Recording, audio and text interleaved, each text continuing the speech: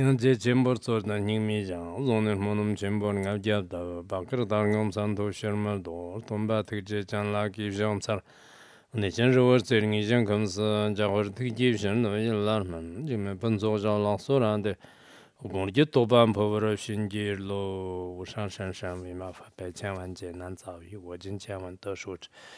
愿借如来真实也为度化一切众生，请大家发无上殊胜的菩提心。下面我们讲那个楞严经的第7卷啊，就是第7卷当中的话呢，主要讲楞严咒啊，就是楞严咒。那么楞严咒之前的话呢，就是讲这个如何要选择寂静的地方啊，一至三之事啊，得到诸佛的这个观地呢，就是然后持戒律啊等等，就是这些前面都已经讲了。然后今天开始的话呢，就是我们这个主要这个修楞严咒的话，就是设立贪嗔啊，就是这个是就像我们藏传佛教当中讲的那个观定的时候、修法的时候呢，经常有这个色那个贪嗔啊，就是这个贪嗔的话呢，实际上就是那个就诸佛菩萨呢，就是依靠这种元气来这个就积聚啊，就是对这个修行者呢，就是进行加倍啊，就是进行这个观定或这个进行这个就摄术啊，就是这么一个这个方便法啊，就所以今天的话呢，我们就讲那个楞严咒这个修行的这个贪嗔啊。就是那么这次呢，大家应该就可以说这个楞严经啊，就是学的是最关键的一个，因为这个楞严咒呢，就是汉地也是非常著名的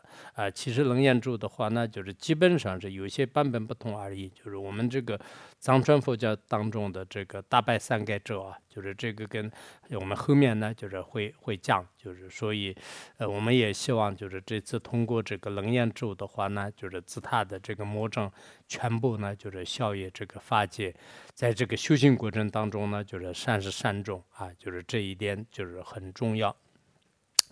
那么接下来我们讲那个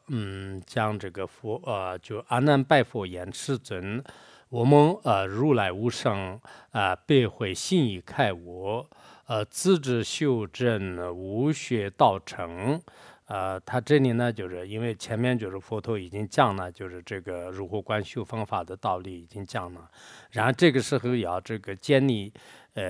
就是需要建立一个这个贪嗔啊，需要建立贪嗔的话呢，这个缘起呢，就是也是阿难尊者，就是他是这样说的，他呢就是对这个本师释迦牟尼佛说啊，世尊，就是我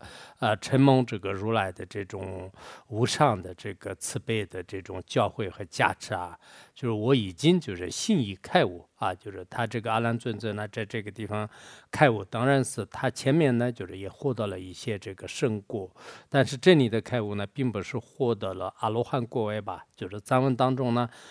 就是翻译成就是这个开启这个智慧啊，就是他这里开悟，因为佛陀涅槃以后呢，就是他阶级三藏的时候，差点不是没有进入这个他们的这个阶级者的行业当中，就是当时呢，就是他还没有得到圣果，就是所以呢就他没有得到阿罗汉果位，就是所以他这里的话呢，就是说依靠这个佛陀的无上的这种慈悲的教诲的话呢，就是我已经这个心开一界，就是已经呢就是大大的这个开启了我的这个智慧，次之修正学无学道成，就是我自己就是修正的话呢，就是应该是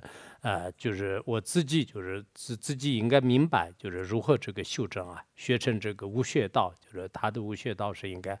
小成阿罗汉的这个果位的这个学道，就是这个的话呢，我应该是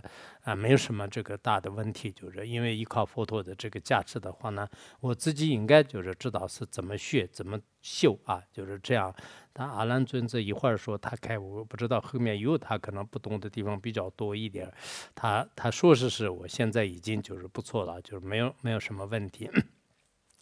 魔法修行建立道场，云何阶级？贺佛世尊清净规则啊，就是说但是呢就是魔法时代的这些众生要这个修行啊啊。你要修行的话呢，要建立这个道场啊，就是设这个坛城，设坛城。那么这个是如何这个戒忌？如何戒忌的话呢，我们这个汉地呢，就是也经常就是有戒忌，就是这个词啊，就是实际上在这里戒忌的话呢，就是意思是我们要建立一个坛城啊，就是建立修法的这个道场，或者是坛城的话呢，如何布置，就是如何呢，就是做这个把它就是做好啊，就是这个。那么这个做的话呢，就是还要这个符合这个佛陀世尊的这个清净仪轨啊，就是清净规则，就是它这个呢就必须要符合，就是它的这个仪轨，就是如果不符合的话呢，就是也不合理的，所以。它这里的话呢，基本上是我们跟密宗的有一些这个续部和密宗的教研当中的话呢，就是经常呢就是这个设坛城的一些方法啊，就是包括它是以什么样的材料来这个绘画啊，或者说是就是它的大小是怎么样啊，就是这个布置的位置是如何这个设置啊等等，就是有很多的，所以呢，这个也是相当也是有一种这个就是密宗的这个意义啊，就是密宗的这个意义在里面。然后有了这个坛城的修行的话呢，实际上是所有的这些邪魔外道的话呢，就是也不能这个就是顺扰啊，就是不能呢就是干扰，是为什么依靠这个密宗的修行人呢，就是这个圣果魔掌呢，实际上是密宗有很多的这种，就相当于是我们把自己呢就是灌的这个很好的有一种这个这种。就怎么说啊？就是坛城啊，就是这个坛城呢，就是它很有坛城的意义的话呢，就是有很多这个观音上面的。那么这里呢，就是讲到了这个楞严坛啊，就是楞严这个坛啊，就是楞严坛城啊，就是楞严这个坛台也可以说就是这个楞严坛。那么这个下面呢，就是绘画的有一些，但是这个呢，可能现在汉地也并不是很多的，就是据说是以前那个，在汉地比较出名的呢，就是杭州这个大佛寺啊，就有这个楞严台。那么这个呢，就是说是后来就是毁坏了，就是现在只是可能只剩下一些地基，就是据说是地基还是有的。还有呢，就是北京就是这个潭柘寺啊，就是在那里呢，就是以前就是有过这个很著名的坛城，但是这个的话呢，就是后来可能毁了以后呢，就是现在好像一个寺院的这种形式，就是有一种也是重建的，就是也重建，就是然后可能没有以前的。还有浙江的这个就是高明寺啊，就是浙江这个天台山那边的高明寺，就是以前这个传灯大寺，就是他这个做的。那么这个呢，就是也是很出名的，而且它的相关的资料当中的话呢，就是也有就是这个楞严坛城是怎么样这个绘画啊，就是怎么样建立啊，就是这些都是讲过。就是所以呢，我们这个在座的各位当中呢，不知道有没有就是以前那个自己就是做过这个楞严坛城的，或者说是有这个楞严这个就是坛城的这种这个寺院里面就是带过的，有的话呢就是也可以这个介绍，就是实际上是就像我们密宗的话呢，就是比如说我们密宗的有些寺院的话呢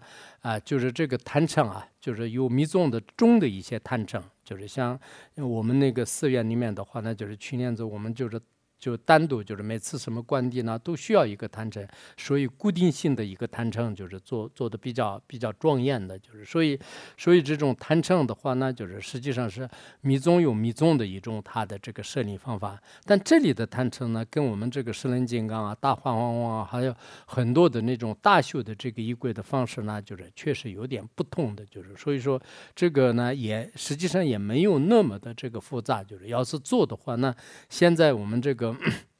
技术那么发达的时候呢，应该是可能没有什么问题，就不要说是人来做，就是应该是让机器人做的话呢，也许如果我们给他介绍的很好的话呢，他做的也是应该很不错的，就是所以说我们这个以后的话呢，就是也可以有必要的时候呢，比较如法的有一些坛城呢。也可以做就是包括你们这个自己将来呢，就是在哪个地方，就是这个变成了寺庙的大主持人就是在这个时候呢，就是到时候也可以就是建一下这个楞严的坛城。要做的话，那就是一定要入法，就是不能随心所欲的自己呢，就是觉得应该可以这样吧，就是这种方式肯定是不行的。那接下来呢，就是我们这个建立道场是怎么样呢？就是首先是第一个是建立道场的这个一些材料就是在这方面就是讲的比较细就是说佛告阿难，若为世人愿立道场，先去拜山大逆拜牛，视其山中费力香草雌牛，为因雪山清水，气氛细微，可取气氛和合参谈以逆其地。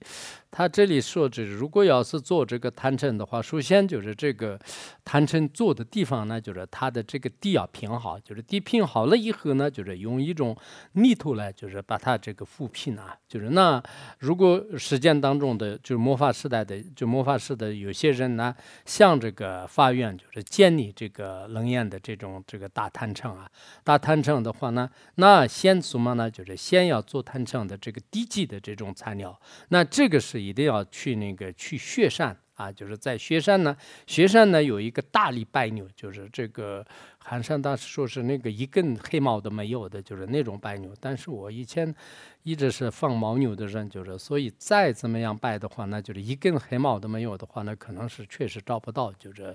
就是一般我们所谓的拜牛的话，那就是就基本上明显的看不到这个黑点的，就是这样的。所以我们这个黑的话呢，有时候黑中也有拜，就是有黑头发里面也有很多白头发就是出现的，然后白头发当中也有一些黑的，就是所以牦牛呢也是这样的。不过这个白牦牛的话呢，就是一般是那个它是象征一种吉祥象征一种这个福德，就是所以以前牛群当中呢，如果有一个全白色的这个牦牛的话呢，就是把它当做牛王就是牛王，然后呢，就是就牧民呢，就是不会杀他的，就是他是他们的这个牛群的当中的应该最吉祥的一个标志，就是这是我们这个民间的话呢，就是牧民也是经常有这样的。原来我们给公家放牦牛的时候呢，大概有几百个这个公牛嘛，就是然后有一个白色的这个牦牛，就是白色的牦牛的话呢，我们为了不杀它呢，就是它那个可以经常就是其他的话呢，就是我们说是这个是可以就是骑牛的，就是然后就不用杀。结果呢，就是后来因为他那个鼻子穿着就是鼻腺里面有那个伸缩嘛，就这样经常骑着的。结果有一天晚上的话呢，就是小偷就是把那个，因为他鼻子里面有那个就是鼻针嘛，就是然后他就一个人牵着，一个人后面就是摇着，就是结果翻山就是到了这个路火，这个到公路上的话，那就看不到他的脚印。就是我第二天去找，结果白牦牛的话，那被这个小偷偷完了。偷完了以后呢，又马上到这个翻山云里，就是到合作社去翻译，就是我们的这个白牦牛这个被偷了。如果立即没有这个翻译的话，那就是也会那个就扣分就是那个时候的制度。所以白牦牛是吉祥的，但是有时候白牦牛它自己也是自身难保的，也有。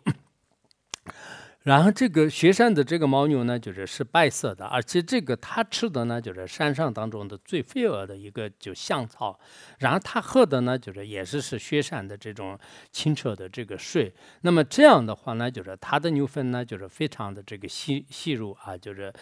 就细微，就是然后那个就清香，就是特别就是适合做坛城的。那么可以呢，就是去它的这个白牦牛的这个牛粪然后呢，就是喝这个檀香，就是然后做成这个粒就是然后在这个就地上呢，就是可以这个覆地就是这样的话呢，就是地平可以这个建立。然后那个蒙参老和尚很有意思的，他说虽然就是佛陀说是拜牦牛就是这个雪山，但是我们没办法去雪山，就是肯定是见不到。即使见得到拜牦牛的话，那就是我们就是不一定照得到，就是它的这个牛粪，就是即使照到的话，那我们就是拿回来也是很麻烦的。就是所以说我们一个穷和尚常不要说，就是人家那个有福报的人的是，就是白牦牛的牛粪，那就是肯定是得不到的，就是他是这样讲的，就是这是他说佛陀有时候说的话，那就是我们的就没办法做到，就是可能这个也是一种这个说法吧，就是也是说法，但是一般的话呢，如果另一种意义来这个了解的话呢，就是也是可以的。就是为什么这么说呢？因为它这个雪山呢，就是相当于是雪域啊，就是雪域高原，就是我们一般藏地呢，就是叫做雪域，就是然后雪域的白牦牛的话呢，就是他们吃的都是香草的，就是然后喝的话呢，都是清净的水，所以说，也许如果从广义来解释的话呢，就是藏地的这个白牦牛的这个牛粪的话呢，可以做坛城，也应该是这个可以的，我是这样广义上理解啊，就是就因为那个。这个雪山的话，其实真正的雪山就是，比如说冈底斯啊，就是或者是珠穆朗玛峰啊，真正的雪山的话呢，就是只有狮子可以这个存留，因为白牦牛是它要吃草，就是如果雪山的话呢，就是雪地里草很少，就是所以佛陀的这个意思的话呢，就是也许是可能这个雪域。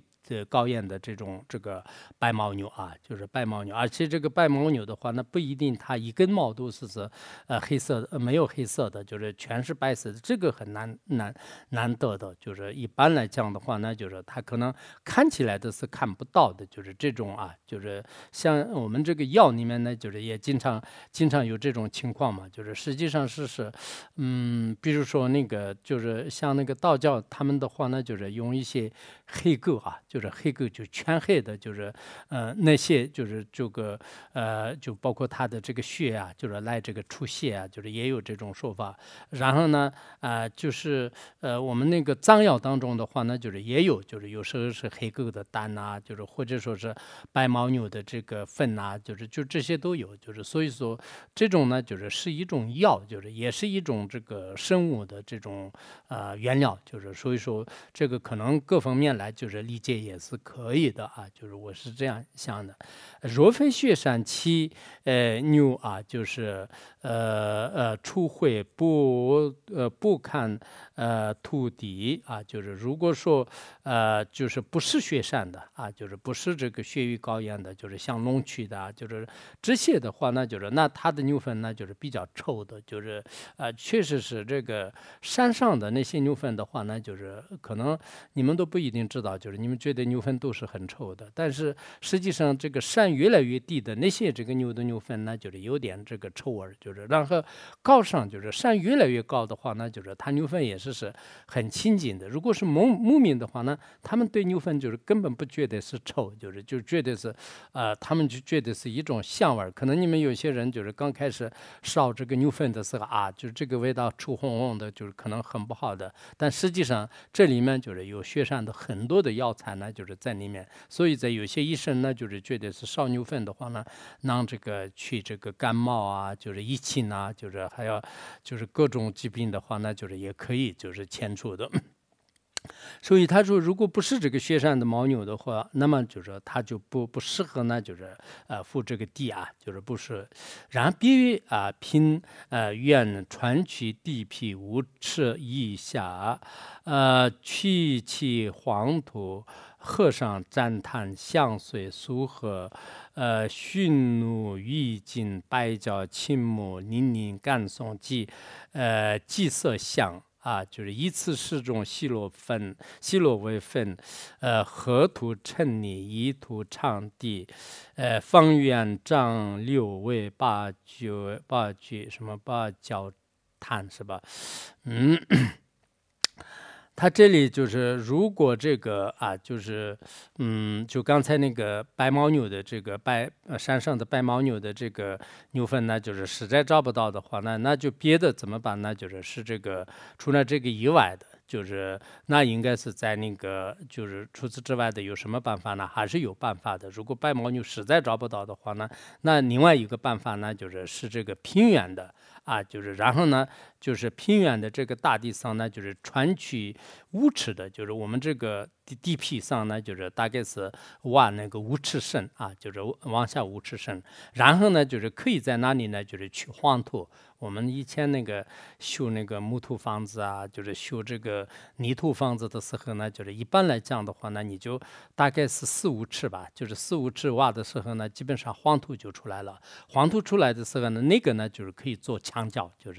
就一般是我们的现在地皮是黑土，就是然后这个挖下来了以后的话呢，就是一般来讲的话呢，大概4、5尺的地方是黄土，就是这个黄土呢也可以做那个就是擦啊，就是做甘露丸呐，就是黄土是做很多用处的。如果你实在是找不到白牦牛的这个牛粪的话呢，那你就是你这个顺便的一个所在地方的话呢，把那个黑土挖出去，然后黄土这个去除了，然后这个黄土呢，就是跟这个下面的用10种啊，就是这个一个是这个檀香，就是粘丹，还有呢就是沉水香，就是我们经常的沉香，还有这个素荷，就是素荷也是一个药，就是然后那个熏啊，就是熏炉是吧？就是熏炉是那种这个什么套教，就是就那种松树教啊、套教啊，就还是有像套教一样的，就是有一个，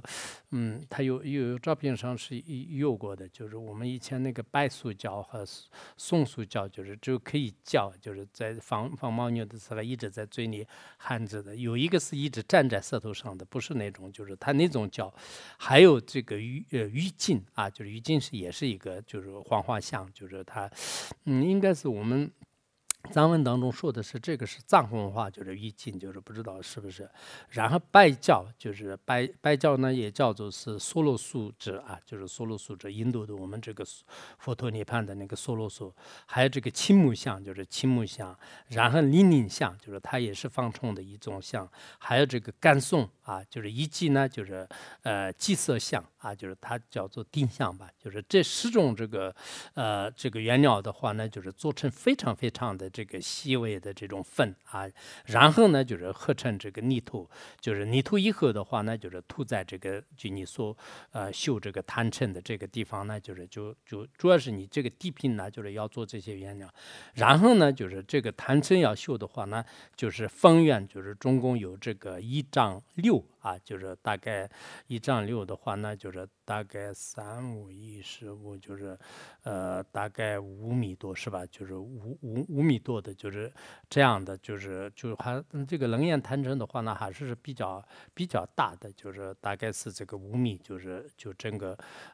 这个5米多的。然后它是八角形的，就是说是八角，就是实际上是我们这个4方4隅嘛，就是4方4隅的话，那就是八角。就如果再算上上和下的话，那10方它是代表就是10方的，只不过是上和下呢，它是只有方向来代替，就是除此之外就是没办法，就是因此呢，就是它就在这个刚才我们这个土地已经涂好了以后呢，在这个上面呢，就是建立这个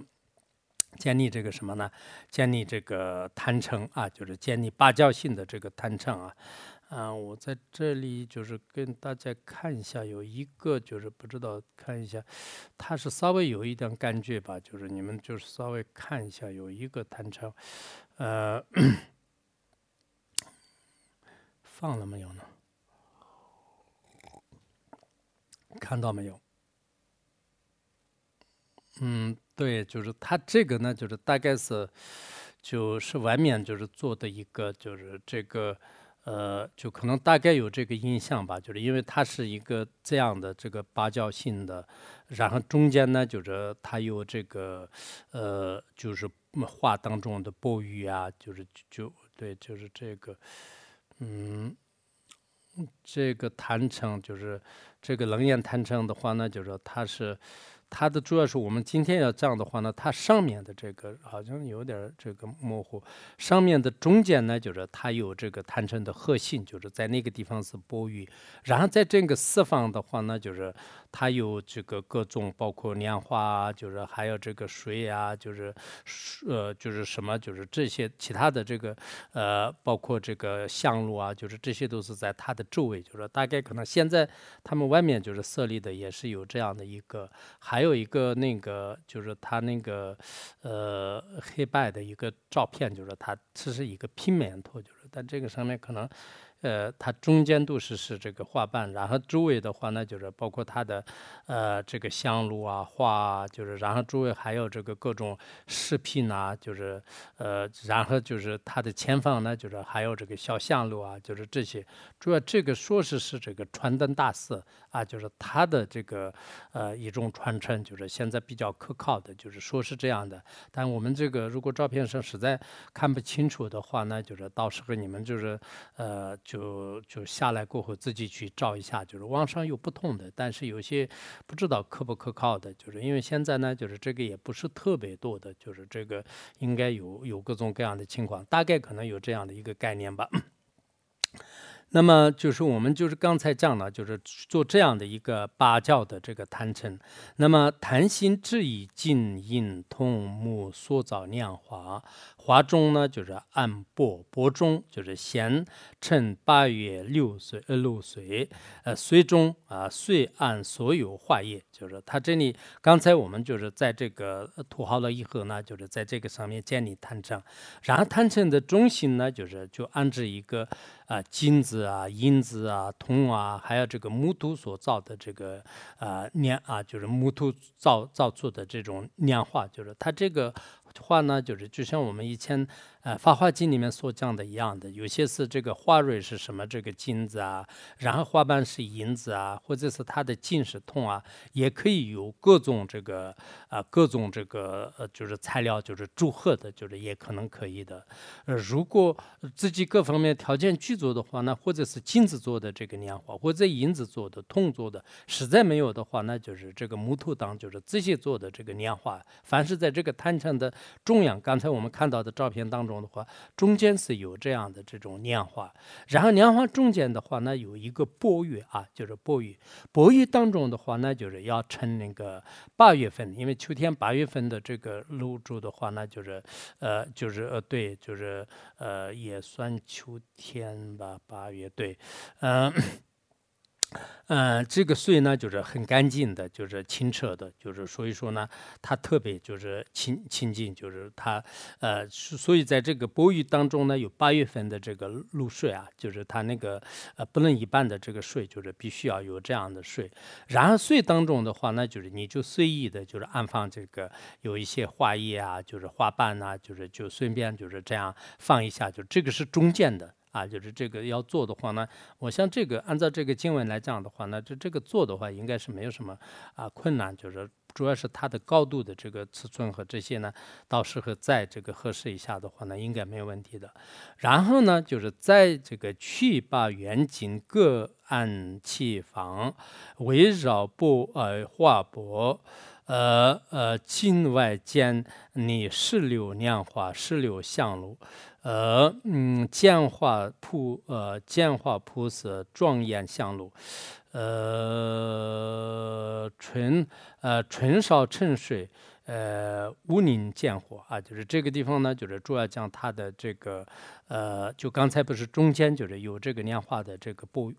年画当中的钵盂，然后它的周围就是它不是八角形的嘛，就是八角形的话呢，就是放8个这个圆镜啊，就是这个8个圆镜呢各放就是各个方向呢，就是东边放一个，南边放一个，西边东南就是这样，每个地方呢放一个，然后呢就放的时候就是围绕就是刚才中央的画布。就是这个画布与这放着，然后在它的这个金子的外面呢，就是放16个年画就是这个我们那个坛城上看的话呢，比较清楚的，就是16个年画，就是16个年画的话呢，就是那么就是一方呢有2个年画，就2个年画，就是这样的话呢，怎么就是8、16就是这样的，然后再放这个16个香就是那么这个16个香和16个香炉和16个年画的话呢。实际上是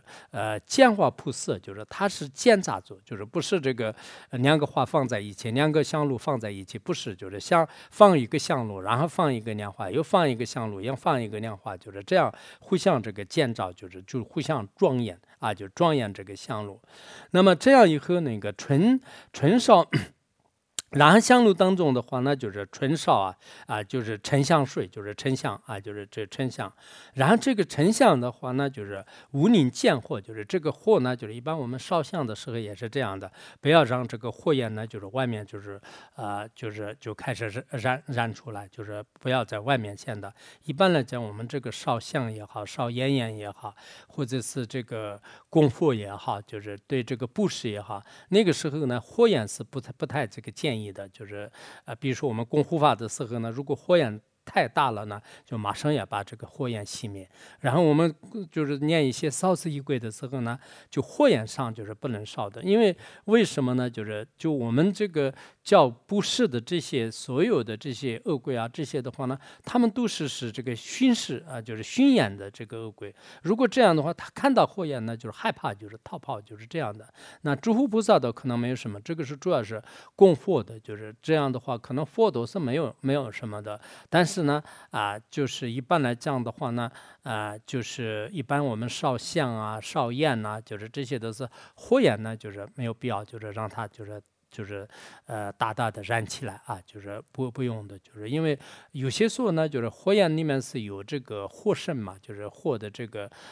就是天女就是有很多的这种这个天神。那么这些天神来了的话呢，就是好像那个火焰出来的时候呢，就是天神天女就出来。这个时候呢，有一些恶鬼呢，就是怕，就是好像他们就没有权利，就是享用那个香。就是也有这样的，就是这里倒是主要是说的是这个供养这个佛就是这样的话呢，就是那么这个它的这个香炉呢，就是这样的，就是刚才就是大家都知道是中间是莲花，莲花的周围呢有8个金子，然后周围呢有16个香炉和16个花，就是这个一看的话呢，就是你们那个就这个是没有像那个我们这个释轮金刚和大黄蜂王和还有那个大秀里面的有一些弹指，那个是非常复杂的。要画的话，那就是有7、8天的时间要画，就是有这样的，就这个是比较简单的。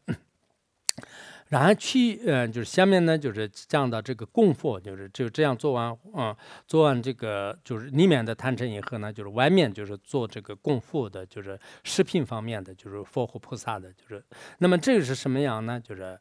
取白牛乳只是6期，就是那么这个当中的话呢，就是我们这个取这个白牦牛的乳汁就或者说是这个白色的这个乳汁，然后呢就是放在这个16个这个器皿当中，然后这个是算是这个饮料，就是也是在外面就是围绕这个放的，就是刚才这个8个方向呢，就是放2个这样的。然后入味煎饼饼珠撒糖油饼乳米素和米浆纯素纯米与莲花外各个16围绕花外一封诸佛及大菩萨。他说，然后刚才前面是这个，就是乳汁呢，就是作为这个供佛的，就是饮料来用的。然后乳汁做成的这个煎饼砂糖油饼还有这个乳米素荷还有这个米浆纯素是这个在所有的乳汁当中是最精华的。然后纯米的话呢，所有的这种化净，就是这个香化的这种，因为蜜蜂的那个。它是所有的花朵的这个精华嘛，醍醐嘛，就是所以纯熟和纯米的话呢，就是功夫是最好的。就这些呢，就是在外面的这个刚才那个莲花的外面呢，就是各个都16个。比如说这个是贡品是比较多的，各个都16个就是那么就是比如说这个煎饼就是16个就是然后砂糖16个，油饼16个，素荷16个，就是这样各个16个呢，就是外绕就是外画的这个。因为前面是这个16个花和16个这个檀香这个香炉嘛，就是这个外面呢就是围绕，然后围绕的话呢，就是这些都是作为这个供养就是诸佛菩萨就是这个是供养诸佛菩萨的。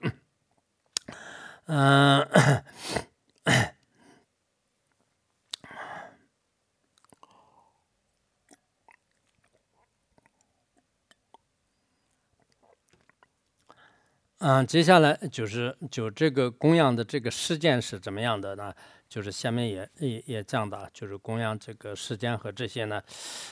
每一世是如在业中，去密般甚，庸俗散合，对，就是然后那么每天就是这个中午就事实的话呢，就是这个白天的这个中午，然后这个晚上的话呢，就是中夜啊，就是这个白天的中午和晚上的这个中夜的话呢，我们要这个去，就是刚才那个就食物当中的这个一个是这个纯米啊，就纯米呢就是用这个半升，就是然后这个纯素就是纯素的话呢用这个三合，好像那个10合等于1升是吧？就是现在的这个用量单位的话呢。那么这样的话呢，就是这个，这个纯米呢，就多一点，就纯米是这样的，就是半升，然后适合就是那个纯素有，就是就有些时候是奶酪，就凡是这个可能，这个素有当中的很进化的，那么这个呢，就拿出来一部分，拿出一部分以后的话呢，就是坛前别按一效。货炉然后在这个坛城的前面，就刚才我们看的那个前面呢，不是很明显的，这个是可能放在不是在坛城上面，就按照字面上的理解的话呢，它可能坛城的这个前面然后呢放一个小货炉啊，就是放一个小货炉，然后呢就是以杜路破香碱去香水母语气炭燃凝梦池。然后的话呢，就是放一个小火炉，就是小火炉以后的话呢，就是它那个杜路破香杜路破香的话呢，是一个说是中国没有，是一个叫白毛这个香，或者是它是一种香草啊，就是香草。它这个香草呢，就熬的这个什么这个熬出来的这个香水啊，香水呢就开始沐浴，这个木炭，它的那个沐浴或者是吸这个炭。就因为它火炉里面需要炭嘛，炭的话呢，那么这个炭呢，依靠这个香水来，先这个吸一下，有些注释当中说，先吸完了以后呢，让它晾干，然后干了以后的话呢，再开始上面就刚才的那种这个纯米和纯素啊，这些呢放在一起，然后呢供养诸佛菩萨。这可能好多人都可能知道，我们一般那个灌顶的时候或者是念大经的时候的话呢，在坛城前面呢，放一个小炉子，然后这个小炉子上面的话呢，有时候是这个就放一点檀香，一般我们的那个炭的话呢，木炭，木炭的话呢，有点实质性的那种木头，一般那个特别轻的那个木头的话呢，它木炭一会儿就没有了啊，一般这个树的有一些这个比较结实的那个树烧完了以后的木炭呢，比较这个就时间稍微长一点，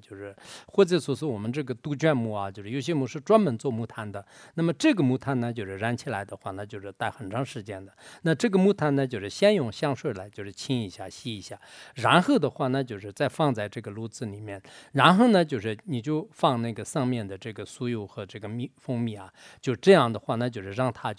燃起来，就可能你们也看过，一般在那个坛城旁边的话呢，有一些香灯室，那它里面放一些这个东西那个东西，一会儿都是有时候燃起来，有时候的它就弄来弄去，一个小火炉子，就好像汉地也可能有吧，不知道现在具体我没有这个看过那个楞严坛城的那种修法，这个具体怎么样我不太清楚，但这个呢让它开始炽燃起来了，然后同时酥油于烟炉内烧令严禁香佛菩萨，它这个刚才那个这个小香炉当中的话呢，就开始放那个纯素和纯米，然后放在里面，然后呢让这个炭呢慢慢的让它烧起来了以后呢，刚才这个这些相当于是我们的这个有一些怎么讲啊？就是那个，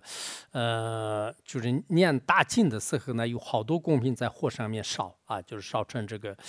就烧完了以后呢，就是算是一边就是在衣柜当中呢，就是念，就是这个是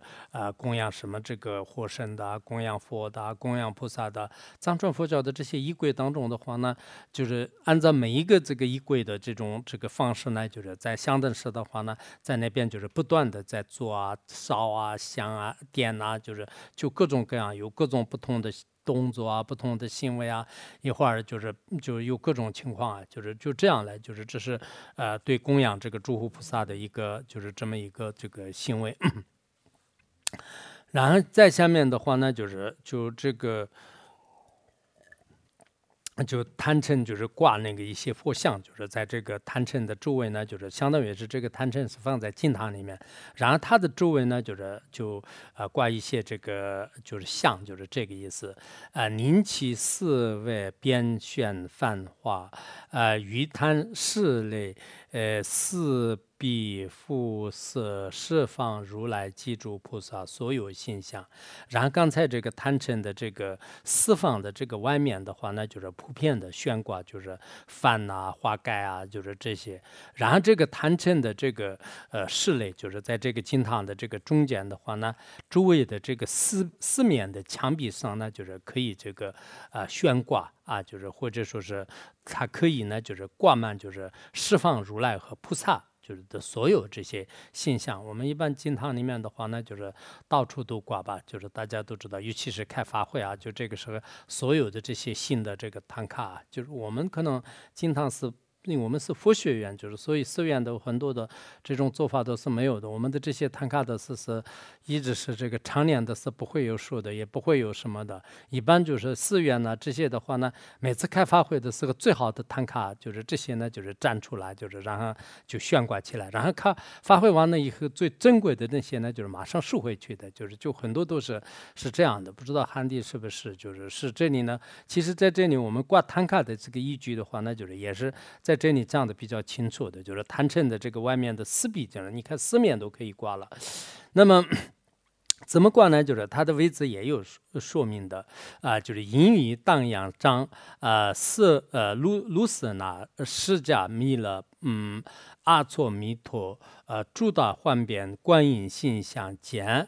金刚禅安其作用，就是然后在这个卦的话呢，就是我们荡漾，就当面就比较像样的地方，比较明显的地方呢。杖就是挂上什么呢？就是毗卢遮那佛，就是这个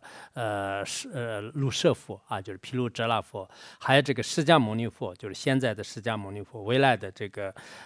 未来的什么，就是这个弥勒佛，东方的阿阇佛、不动佛啊，然后西方的阿弥陀佛，还有呢就是住这些菩萨的这个幻化的这个观音，有些说是这个，比如说他们的这个变化观音形象，变化的话呢，就是包括愤怒的，就是像马图明王像的话呢，就是像这个金刚萨埵啊、马图明王啊，就是各种各样的这种就是像啊，就是这种愤怒像啊、寂静像啊这些，还有那个金刚藏，就是有些说是代表显宗的呢观世音菩萨像，代表密宗呢就是金刚藏菩萨啊，就是金刚藏菩萨，就这个呢就是挂在中间是刚才这些佛，就是然后两边的话呢就是这个一边是观世音，就是一边是这个金刚藏菩萨，就是这样挂。然后呢就是在周围的话呢，就是地势梵王，无处色目，宾南地家诸君土力，玉皮具气是吧？就是四点天王毗那，业者张于门侧左右安着。我这些读的不好，但是你们好像也有时候读的，也就比较那个奥克的这个楞严咒里面的。然后不仅是这个，就刚才佛菩萨的像，就是还有呢，就是第十天呐，就是梵天呐，然后那个无处色目是火土金刚，我们前面就是讲过吧。还有呢，就是南地架，就是南地架是青面金刚，就面是青色的，就是那种。然后呢，就是均图尼啊，就是均图尼是说是什么这个戒冤金刚吧，就是化解一些冤仇的，就是那个金刚。然后披具之啊，就是披具之的话呢，就是三木金刚，就是三木金刚就是，然后四大天王，还有呢就是毗拉和耶迦，就毗拉是指的是什么那个诸土使者啊，就是这。土是柱的柱土使者，还有呢就是象壁使者啊，就是象壁使者。然后这些呢就是挂在这个门的两侧啊，就我们一般就是藏传佛教也是四大天王在门口啊，护法神啊，这些都是左右两边都可以挂的。就是门的左右两边的话呢，就是挂这些。所以其实藏传佛教的很多的这个寺院的那种布置啊。就是可以说上面是这个佛菩萨，就是中间周围的话呢，就是有各种包括四大天王啊、轮回图啊，就是护法神啊，就是这些都是这样来的。就是这种方式的话呢，就是也是非常这个有意义的啊。然后呢，就是下面就讲一段就可以了。今天也没什么可发挥的啊，就是大概就是意思简单的知道一下就可以吧。就是除此之外，我看到那个其他的有一些大的吧，就是包括那个像那个。持章书里面就是稍微就是解释的多一点点，其他的话呢，基本上都就这样讲的。然后那个蒙参老和尚的话呢，一会儿这个也做不到，一会儿那个也做不到，就是说的就比较多一点。就是其他的话呢，好像基本上是一样的。就是这各个注释的话呢，好像同理在有些地方呢，就是解释的比较清楚一点。就是除此之外，基本上可能没有什么辩论啊，没有什么争议啊。大家字面上的话呢，应该是清楚的。就是这个我们讲完了以后呢，就是应该大家也是知道，就是这是就刚才就是诸佛菩萨的这个像，就是唐卡是怎么挂的，就是这个道理就是讲的。然后呢，就是讲到这个下面呢，就是它是也是就是还剩下有点由去把金复选虚空于贪嗔中所安置境方面相对，使其心因重重相摄。然后的话呢，就是刚才不是贪嗔上面有8个圆镜嘛，8个镜子的上面呢，就是有悬挂，就是在这个有8个圆镜的话呢，就是在上面，就是也就是说贪嗔的上方呢，就往下那个悬挂，就是那么悬挂的话呢，就是跟贪嗔当中，就是刚才有安放的有这个8个镜子。那么这个呢，就是面对面的，就是因为下面呢就是有这个8个镜子，然后上面呢就是往下就是有8个镜子啊。我们一般的话呢，有些餐厅呢，有些什么的话呢，就这个就这边也有镜子，那边也有镜子的话呢，好像是有种怎么讲啊，就是虚幻不实的感觉，就是好像自己的到了就很多就特别就有种这个其他的这个世界一样的感觉。所以呢，就是他这里层层都有这样的。以前那个好像有个叫做法藏国师还是贤淑国师，就是他也是跟那个当时皇帝就是讲华严经的时候呢，就是整个市面都是就是放各种各样的镜子。然后的话呢，就是当他进入的时候，他就出现有一种这个幻觉也好，一种不可思议的这种感觉。然后依靠这种方式来就是降到这个华严世界的这种境界啊，就是降到这样的，有这样说法。所以说呢，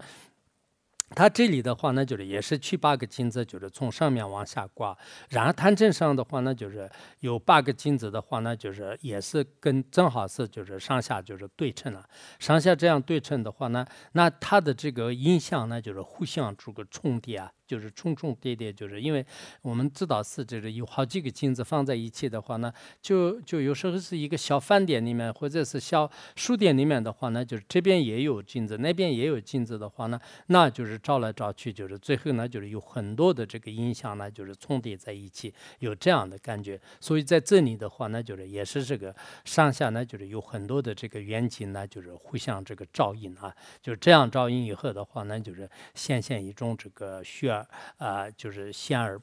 就无信啊，就是先而无自信的一种这个表示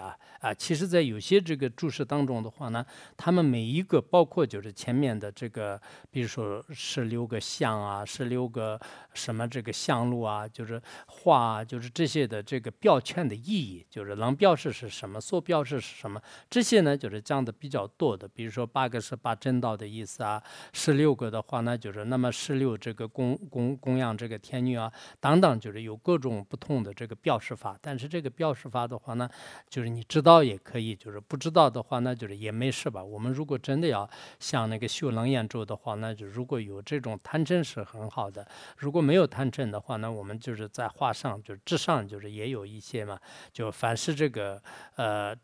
我们现在可能也没有，就是楞严经直接有一个单独的观点呢，就是没有这些的。那没有的话呢，就是先暂时可以，我们这样来理解的话呢，也应该可以的。好，今天就是楞严经呢，就是讲到这里。所那么的他们这走吧呢，同呢那边着呢，办些。今个南极热龙这把也这本走来着吧，主把修